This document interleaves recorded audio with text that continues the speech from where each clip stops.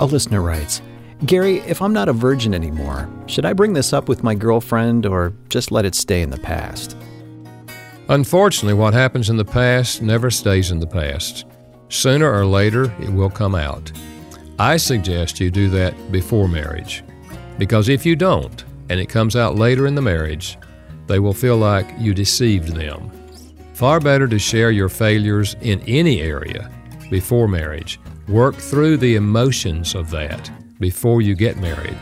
Then you're going into a marriage with an authentic relationship.